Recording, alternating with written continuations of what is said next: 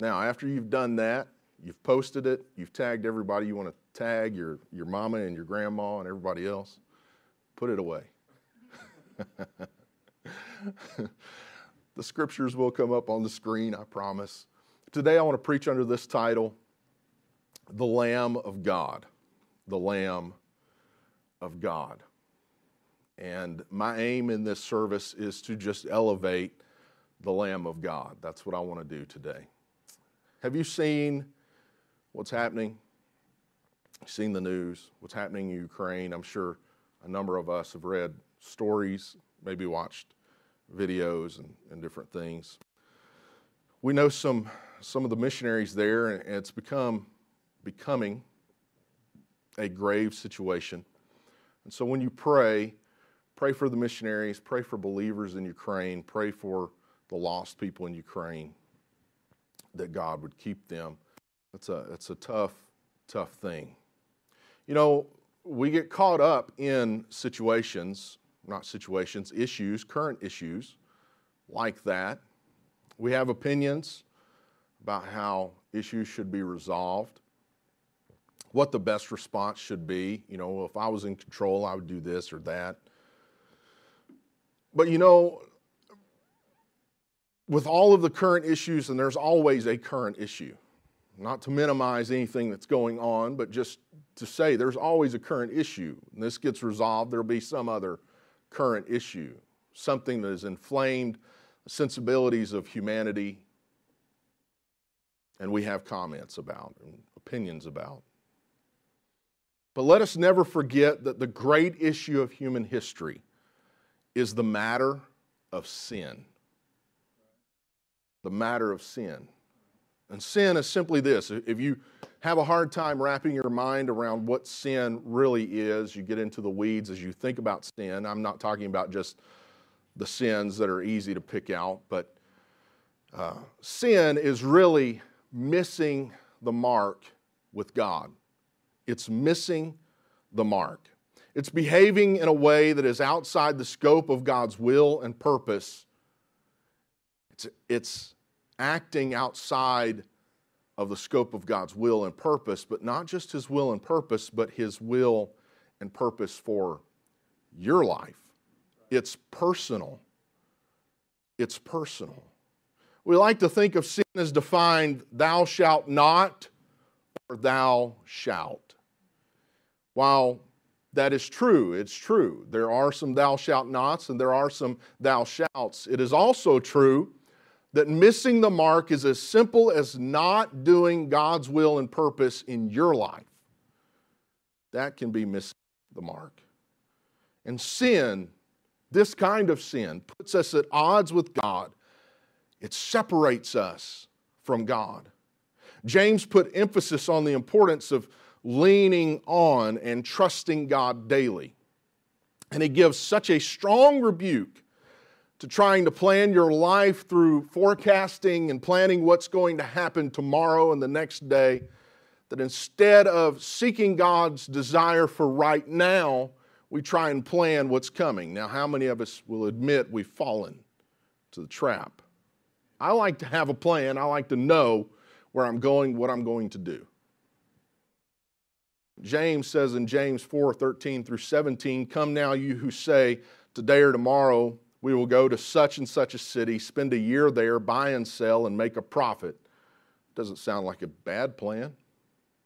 "Whereas you do not know what will happen tomorrow, for what is your life? It is even a vapor that appears for a little time and then vanishes away.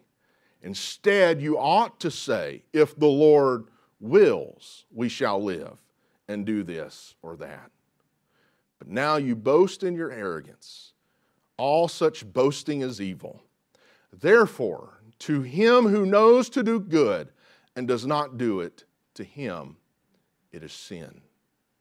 James is saying that if you don't make God's will and purpose in your life, even daily life, finding what God desires for your life, what He wants you to do, you will sin. It will become sin for you. You don't have to murder, you don't have to steal, you don't have to covet, you don't have to rebel to sin. You can just simply miss the mark of the Lord's will for your life and it be a sin to you. Sin that separates us from God. Sin that separates us from one another. And sin is the issue of every day. It's the issue for every person. It's the issue of every one of us. Husbands, wives, children, parents, brothers, and sisters, sin.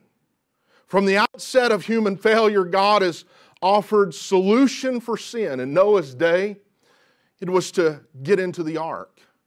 Get into the ark. The judgment is coming, but get into the ark and be saved. It's an interesting thing about the ark, though. If you read the plans, and you have all of the plans, it was a boat, but it was a boat with no rudder.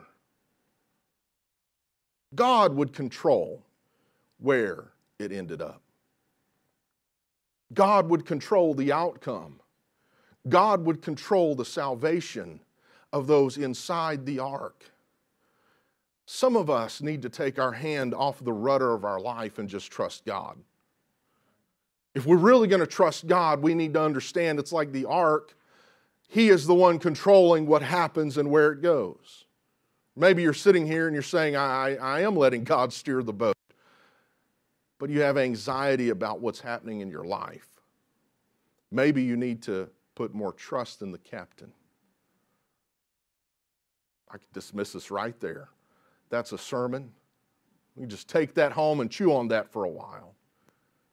There was no rudder on the ark. It was, in a way, God was saying, you know what? Noah, when you come to rest, I'll have you in the place that I want you to be in. But right now, through all of the chaos and the storm and the confusion, you're going to trust me. And I'm going to take you and put you down where I want you to be. Abraham. God gave a solution for sin with Abraham. The solution was obedience, prompted by trust in God. Not knowing the end result, Abram abandoned all and put his faith in God to fulfill the promises that God had made to him. Whenever he did try and control it, we all know that didn't work out well for Abraham and his family. It became a stumbling block. It's trusting God to see you through, give you whatever promises he's made for you. Moses, the covenant of the law, and knowing, experiencing human failure in the face of that law. Moses knew what it was to fail at the law. God's provision for that failure, for that sin, were specific sacrifices that addressed each sin as a matter. It was sacrifice because of sin. It was sin that was the overarching matter of human history. What am I saying? I'm saying this: if there were no sin, think about that for a moment. If there were no sin, there'd be no war happening right now. If there were no sin, let's make it personal. If there were no sin, there would be no poverty that we witness. If there were no sin, there would be no divorce. If there were no sin, there would be no abandoned children. If there were no sin, there would be no child abuse. If there were no sin, there would not be people with wounded spirits sitting in this room today. If there were no sin. But there is sin.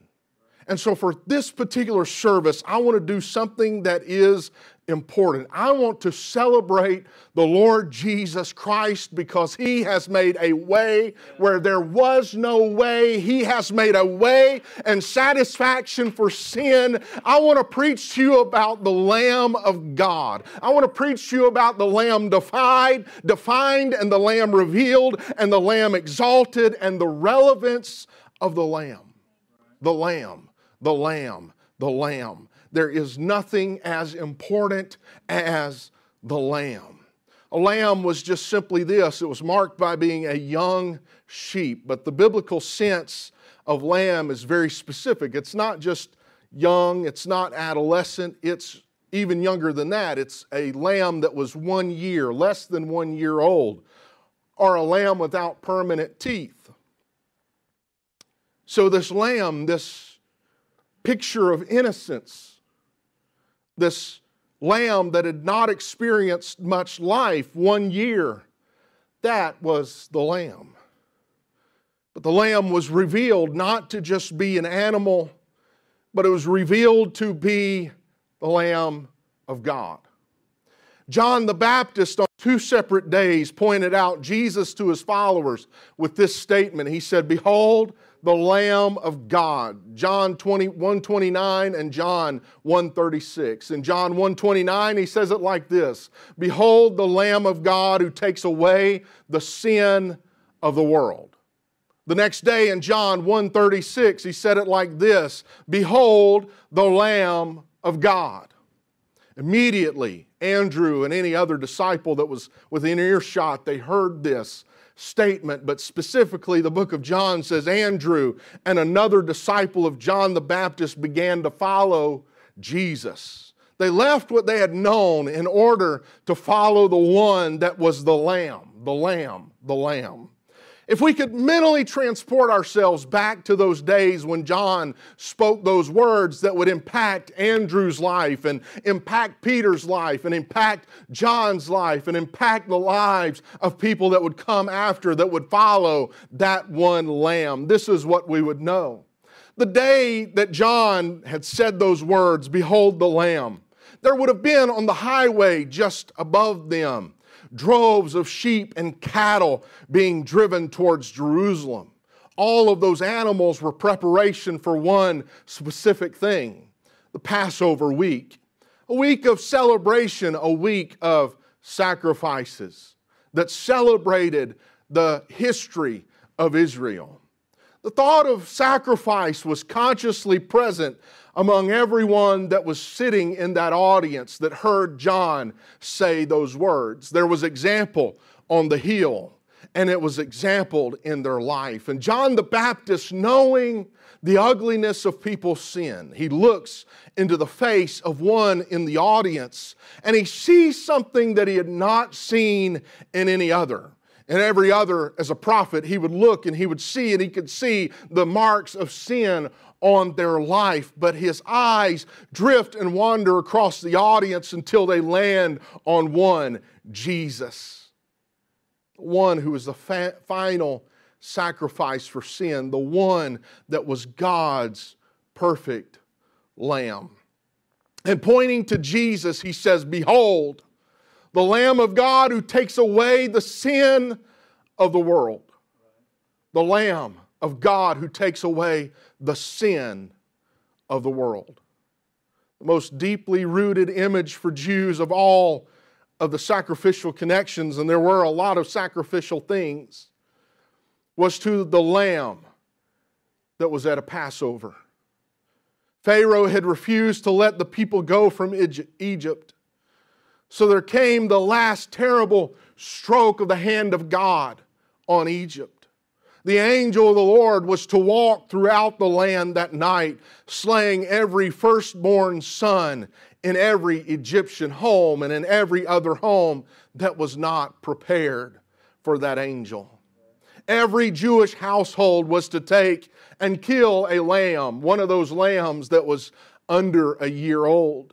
They were to dip a branch of hyssop in the blood of the lamb and smear the blood upon the doorposts on either side of their home, and then smear the blood across the lintel or the eave of the door, the post above. Knowing that this was going to save their lives, save the sons of their home, the firstborn son. That when the avenging angel would come through and would see the mark of blood, he would pass over that house, knowing that inside of that home was an obedient family, the people of God. They were hidden behind the blood of a lamb. Paul writes that Christ, our Passover, in 1 Corinthians 5 and 7, he writes that Christ, our Passover, or paschal lamb, was sacrificed for us. The Passover lamb meant a symbol of deliverance being remembered. It was the last sacrifice the Israelites offered while in bondage. It would become part of their heritage on holy days like the week of Passover. A meal would sit down, people would sit down at a meal to remember the lamb and remember their deliverance. And so John, seeing him, says, "Behold, the Lamb of God." The Passover lamb was more than a symbol of deliverance, and it was more than something to remember that had happened and transpired. But instead, that lamb on that table, it was a means of deliverance. It was the mark of the blood of the lamb upon the homes that brought safety. It was that lamb and its sacrifice that made that home safe from an angel. Blood which the lamb had to die in order to provide. Not just a lamb sacrificed, but the blood of that sacrificial lamb being applied. The application of the blood was essential for the deliverance of the people. You and I, we must have the blood applied to our lives. We must have the blood on our homes, and we must have the blood over our going in and our going out. We must have the blood every day. The blood must be applied. And the only place, if you're sitting here and you're listening to me this morning and you're wondering, what does that mean? The only place in the New Testament that tells you about applying that blood is found in Acts chapter 2, 37 through 38, where they said, "What shall we do?" And Peter answers them. He says, "Repent and let every one of you be baptized in the name of Jesus Christ for the remission of sins, and you shall receive the gift of the Holy Spirit." Somehow it was the intent of God that the conception and the concept, the concept of sacrifice should never be far away from Jesus Christ. Amen. And you and I must have the blood of that lamb applied on our lives. And let me tell you where the blood is applied. It's applied throughout the process. When you repent, you're pleading for the blood of the Lamb. And when you're baptized in the name of Jesus Christ, you're taking on the name and you're taking on the blood of the Lamb. The only blood that can wash away sins is found in the water of baptism. That's when you apply the blood. And when He fills you with His Spirit, that is a stamp of the Lamb being inside of you. It's blood on the outside, the doorpost being applied to your life, and it's also the Lamb on the inside being consumed. And the Lamb is everything. Amen. Amen. Concept of the Lamb was ancient, going way beyond that Passover meal. The first time in the Bible where the word lamb occurs is in connection with the binding and sacrifice or offering of sacrifice of Isaac.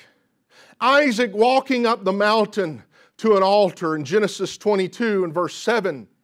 He looks at his father and he says, "My father, look, the fire, the wood, but where is the lamb? Where is the lamb?" Among the Hebrew people, the lamb was uniquely the animal sacrifice. There was hardly a Jewish sacrifice in which a lamb was not involved.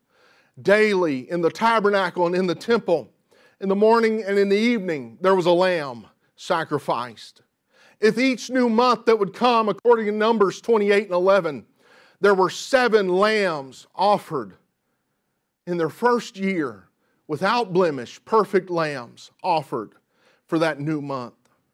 All of the Old Testament asks the same question throughout their feasts, throughout their celebrations, throughout their sacrifices in the morning and in the evening, and all of the first months. Every time they made a sacrifice of a lamb, they were asking the same question that Isaac had asked walking up that mountain. Where is the lamb? We don't have the lamb, and so we have a substitute lamb. We're looking for the lamb. The Old Testament produces the fire and the wood. We have the symbols of the law and fiery judgment that will come. But it asks, where is the lamb? The prophets, when they speak repeatedly to the lamb. The lamb is coming. But you know, the first time the word lamb occurs in the New Testament is when John the Baptist reveals him. The last great prophetic messenger of a once great nation that sprang from Abraham announces to multitudes that day, there is the Lamb. Behold, the Lamb takes away the sins of the world. The Old Testament spends its entire time asking, where is the Lamb? But the New Testament answers immediately, behold, the Lamb.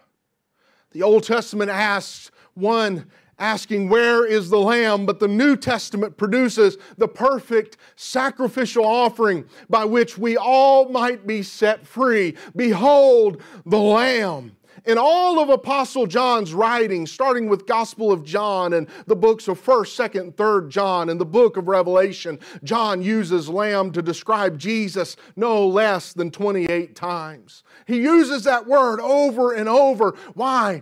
Because the lamb is the center of everything. It's the center of it all. It's worth noting that the Apostle John was one of the disciples following John the Baptist when he said, behold the Lamb of God. And he left him to follow that Lamb. What a lingering first impression that lasted a lifetime. Because in his last days writing the book of Revelation, as you read it, it centers around the Lamb. It is the revelation of Jesus Christ. Revelation 1:1, the revelation of Jesus Christ, which God gave him to show his servants things which must shortly take place. And he sent and signified it by his angel unto his servant John. John recognized immediately the Lamb. Maybe it was because that day, that first day that he saw him, and John the Baptist pointed out and said, behold, the Lamb which comes to take away the sins of the world. Maybe it was because John held that image in his mind for so long that when he gets to the end of his life on the Isle of Patmos and he begins to record what he sees in visions, he recognizes immediately the influence of the Lamb. There is the Lamb in the center of it all. And the Lamb is still influencing. He is influencing our lives today, and that cannot be overstated. Satan stands for the day that he will serve as the counsel for prosecution at the trial of humanity before God. You and I will stand there in judgment, and Satan the accuser wants to point his finger at you and say, Lord, you know what they've done. You know the sin that lies with them. Accuser. The word devil comes from the Greek word diabolos. It means slanderer. And Satan itself means adversary or opponent. But because of the sacrificial death of Jesus Christ and the martyrs, the people, the martyrs, are beyond accusation. He stands and he points and he says, they've sinned. He says, I see no sin. I see no sin. And it doesn't matter what the world does. It doesn't matter what Satan attempts. It doesn't matter what every demon in hell tries to do. The Lamb will stand victorious. Many will resist the Lamb, but the Lamb shall overcome. Revelation 17 and 14, these will make war with the Lamb. The Lamb will overcome them, for He is Lord of lords and King of kings. Those who are with Him are called, chosen, and faithful. Revelation 7:13 through 14, one of the elders asked John, what does he see? He says, who are these arrayed in white robes? Where did they come from? And I said to him, sir, you know. So he said to me, these are the ones who came out of the great tribulation and washed their robes. Where did they wash those robes? Where did those robes become so white? They were made white in the blood of the Lamb. It seems so unrealistic for a little lamb, pure, perfect, unblemished, to be perceived as a triumphant champion. But behold the triumphant Lamb. The Lamb that holds the book of life. Revelation 13:8 says, all who dwell on the earth will worship Him, whose names have not been written in the book of life of the Lamb slain from the foundation of the world. He holds the book of life. Everything revolves and centers around the Lamb.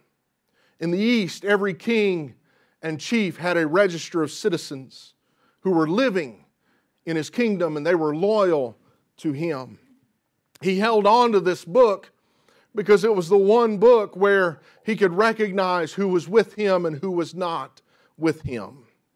The book of life is the register of the citizens of the kingdom of God. And that book belongs to the Lamb, the Lamb, the Lamb. But the Lamb is not just some figurative thing. It's not something far removed from us. The Lamb has relevance. John the Baptist was the son of a priest. His mother was from the Levitical family. And every priest in his day was trained to determine what was an acceptable sacrifice. They could do it almost by just looking at the animal. They were well trained. They had to know. There were so many sacrifices being offered that they had to be quick about their business. It had to be without blemish.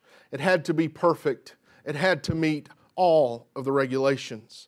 Many lambs in the day were turned away as being unacceptable. But John had received some of that training.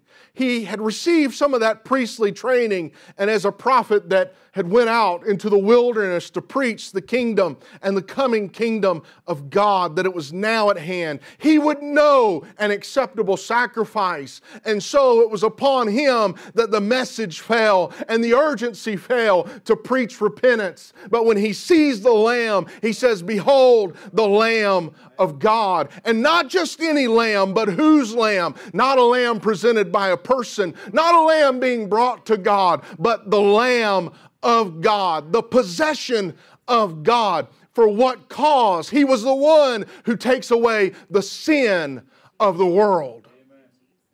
Now we think about that, but we don't fully comprehend that statement. We think, woo, forgiven. I could be forgiven. I celebrate that. But that's not what he was saying. He was saying, here's the one that is responsible to getting this thing done. He is the only one that can and will accomplish this thing. No one else. The words used, taketh away. It's all of the mystery of the atonement is found in those two words. The word arrow, Greek, means to lift up, to raise, also to carry. But it has more than that in its meaning. It doesn't mean just to lift up, to take off, to remove a burden. But it means to take upon oneself, to carry upon oneself what has been lifted. He said, here is one who takes away the sin. Here's the one who, when he picks it up, he's not passing it to anyone else. He is the one who will carry what he has taken away.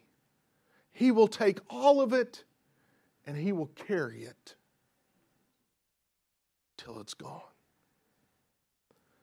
John's message to repent and deal with sin, a burden. It was a burden that had laid heavily upon him with a sense of urgency, and he scorched multitudes of listening consciences with that message, repent, the kingdom of heaven is at hand. But he knew his message of repentance would be inadequate to deal with sin. You can repent, but if there is no payment, what does it matter? But at last he found the burden lifted from his shoulders. Because on that day, a lamb carried away that burden. God chose the meek and gentlest of creatures to carry off the heaviest of weight upon the earth. So heavy is sin that Paul wrote that the whole earth is under the curse of sin and groaning and laboring under its weight and will be delivered because of the Lamb. Romans 8:21 through 22. The Lamb that takes away the sin of the world. The worst sinner you can imagine. Think of some serial killer that you read a story about. That sin. That repeated sin. Think about the atrocities of some dictatorship or evil regime, the Hitlers and Nazis of Germany, any others. That sin takes away the sin of the world. You and I don't understand that kind of power. We can't understand that kind of caring and that kind of concern. To take the sin of people that would not turn to Him and carry it. And if the Lamb takes the sin of those, and takes the sin of the world, don't think that He cannot carry whatever sin you're dealing with. Don't think that He can't take upon Himself the burden that you walk with. Don't think that He can't take upon Himself whatever thing has been passed down to you. Don't think that He can't take upon Himself the thing that's ravaging your family right now. Don't think that He can't handle what's going on in your world, because He already picked it up. He already carried it upon Himself. He's already shed the blood. He's already done it. 1 Peter 1:18 through 19, Peter wrote, knowing that you were not redeemed with corruptible things like silver or gold from your aimless conduct received by tradition from your fathers, but with the precious blood of Christ as of a lamb without blemish and without spot. He carried whatever you're facing.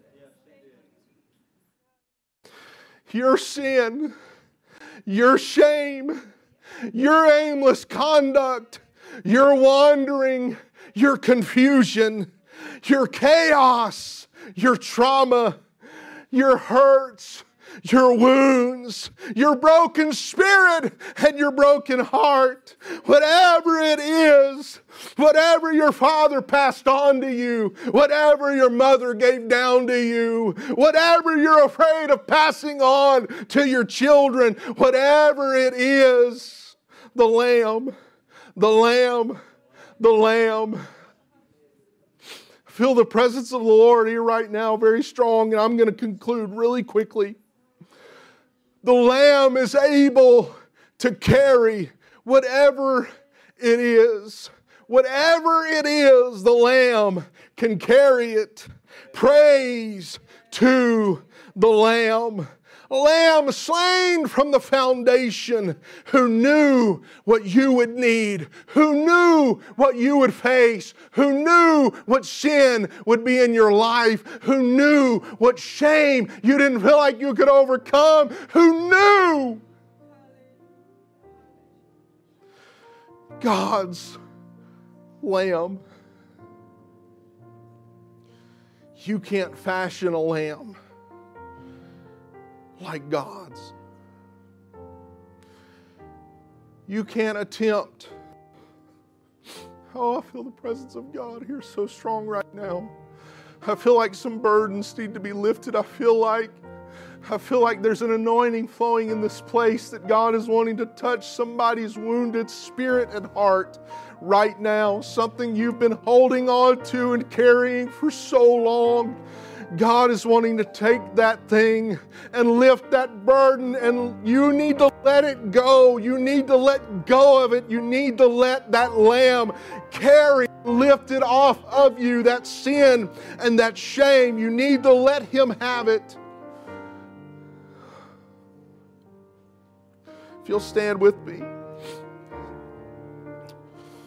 Oh God, you see us. You see your people. You see the hidden places, the dark places, the things we hide from everyone else, the things we try to conceal under the facade of everything's okay, it's perfect, life is good. You see those dark, lonely nights. Our tears cover our pillows. And sleepless nights where we look at the conundrum of life and we say, God, how am I going to get through this? And we pray those secret prayers that no one else knows that we've prayed to you. God, I pray that right now the Spirit of God that's in this place would touch those weights and those burdens, those sins that we carry, that we try to push down and conceal. God, that you would begin to lift them up.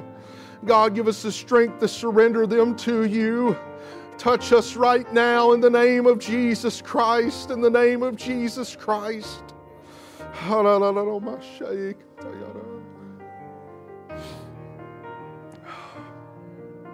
This is what we're going to do, church family. They're going to begin to sing. I want to invite everyone that is here to come to the front. Just trust God. Bring that burden with you, whatever baggage, whatever sin, whatever shame, bring it. And you just simply offer it to the Lord. And whatever way that you can, you just begin to offer it to the Lord. Maybe it's lifting it up to God with lifting your hands. Maybe it's finding a chair in the front row and kneeling, whatever you feel comfortable with, but you begin to unburden yourself and unload yourself. The Lamb can carry it. The Lamb can handle it. The Lamb was built for this.